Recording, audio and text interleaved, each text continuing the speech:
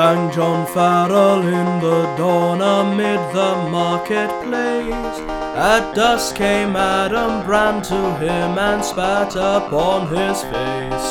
"Ho neighbours all," spake Adam Brand, "see ye John Farrel's fate? 'Tis proven here a hempen noose is stronger than man's hate. For heard ye not John Farrel's vow to be avenged upon me? Come, life or death, see how he hangs high on the gallows tree.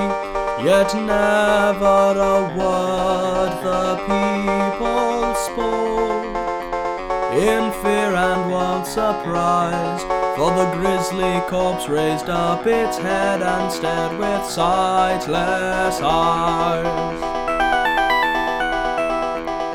And with strange motion, slow and stiff, pointed at Adam Brand, and clambered down the gibbet tree, the noose within its hand. With gaping mouth stood Adam Brand like a statue carved of stone, till the dead man laid a clammy hand hard on his shoulder bone. Then Adam shrieked like a soul in hell, the red blood left his face, and he reeled away in a drunken run through the screaming marketplace. And close behind the dead man came with a face like a mummy's mask, and the dead joints cracked and the stiff legs creaked with their unwonted task. Men fled before the flying twain, or shrank with bated breath, and they saw on the face of Adam Brand the seal set there by death. He reeled on the buckling legs that failed, yet on and on he fled. So through the shuddering marketplace the dying fled the dead. At the riverside fell Adam Brand with a scream that rent the skies.